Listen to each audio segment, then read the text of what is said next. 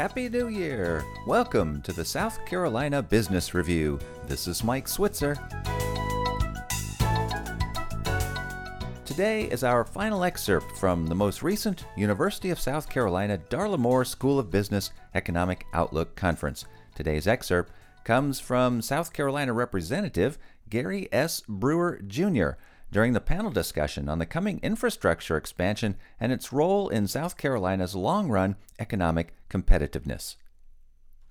The more money that we put into infrastructure and the more money that we put into water infrastructure, the better quality of life our citizens have. When companies look at South Carolina, they come here for the people of South Carolina. You know, the people are the reason why companies select South Carolina. Well, we're going to lose the people if we don't have the quality of life. You know, when I was a kid, I look at Exit 199 and someone go, we used to ride horses out there. If you rode a horse out there today, you'd get hit by a truck, and that wouldn't be good because there's just so much that's going on.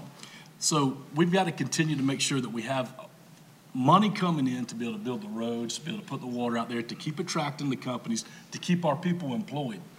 You know, they keep talking about economic downturns all the time, and Joey probably knows better than anybody. He's the smartest guy when it comes to economics than anybody I've ever met. But South Carolina's kind of weathered some of these bubbles because of the way we've been able to diversify.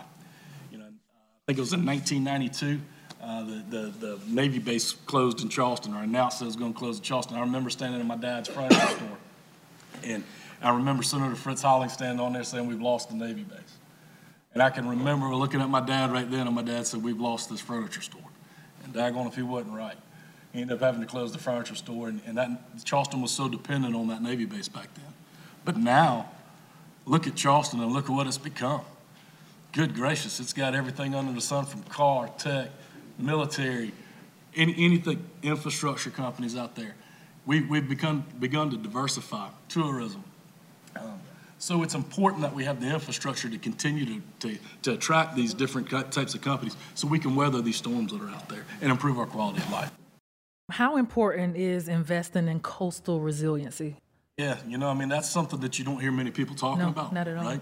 Around Charleston, we're talking a little bit about it because we're talking about $1 billion seawall. There's things we have to look at. We can't deny certain things and we can't run from certain things. We have to take care of what we have. I love the upstate. I love Columbia. I love Horry.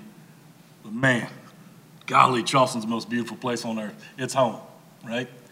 And we have to make sure we continue to protect it.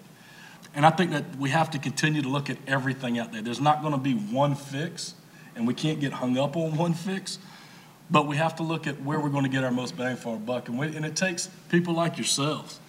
I can promise you this. I'm the dumbest individual in this room, right?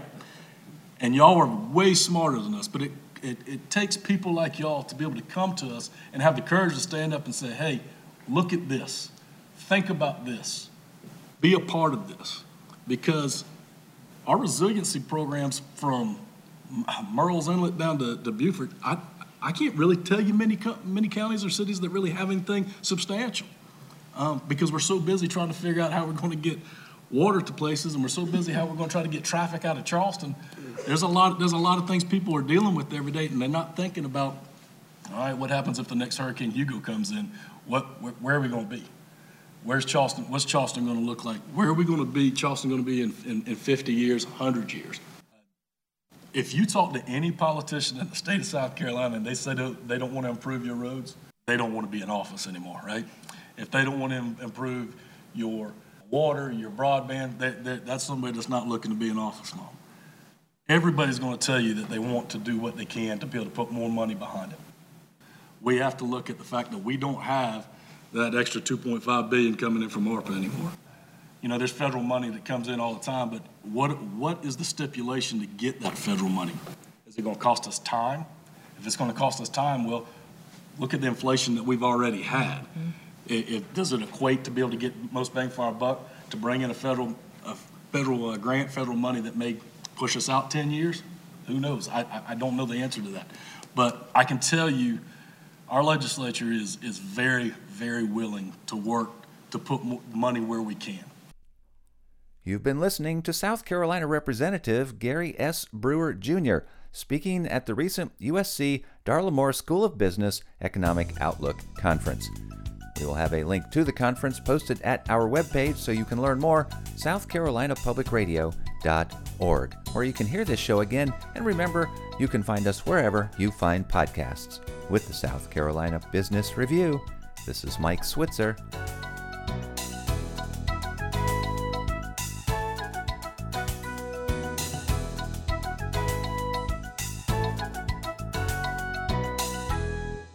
The views expressed on the South Carolina Business Review do not necessarily reflect those of South Carolina Public Radio.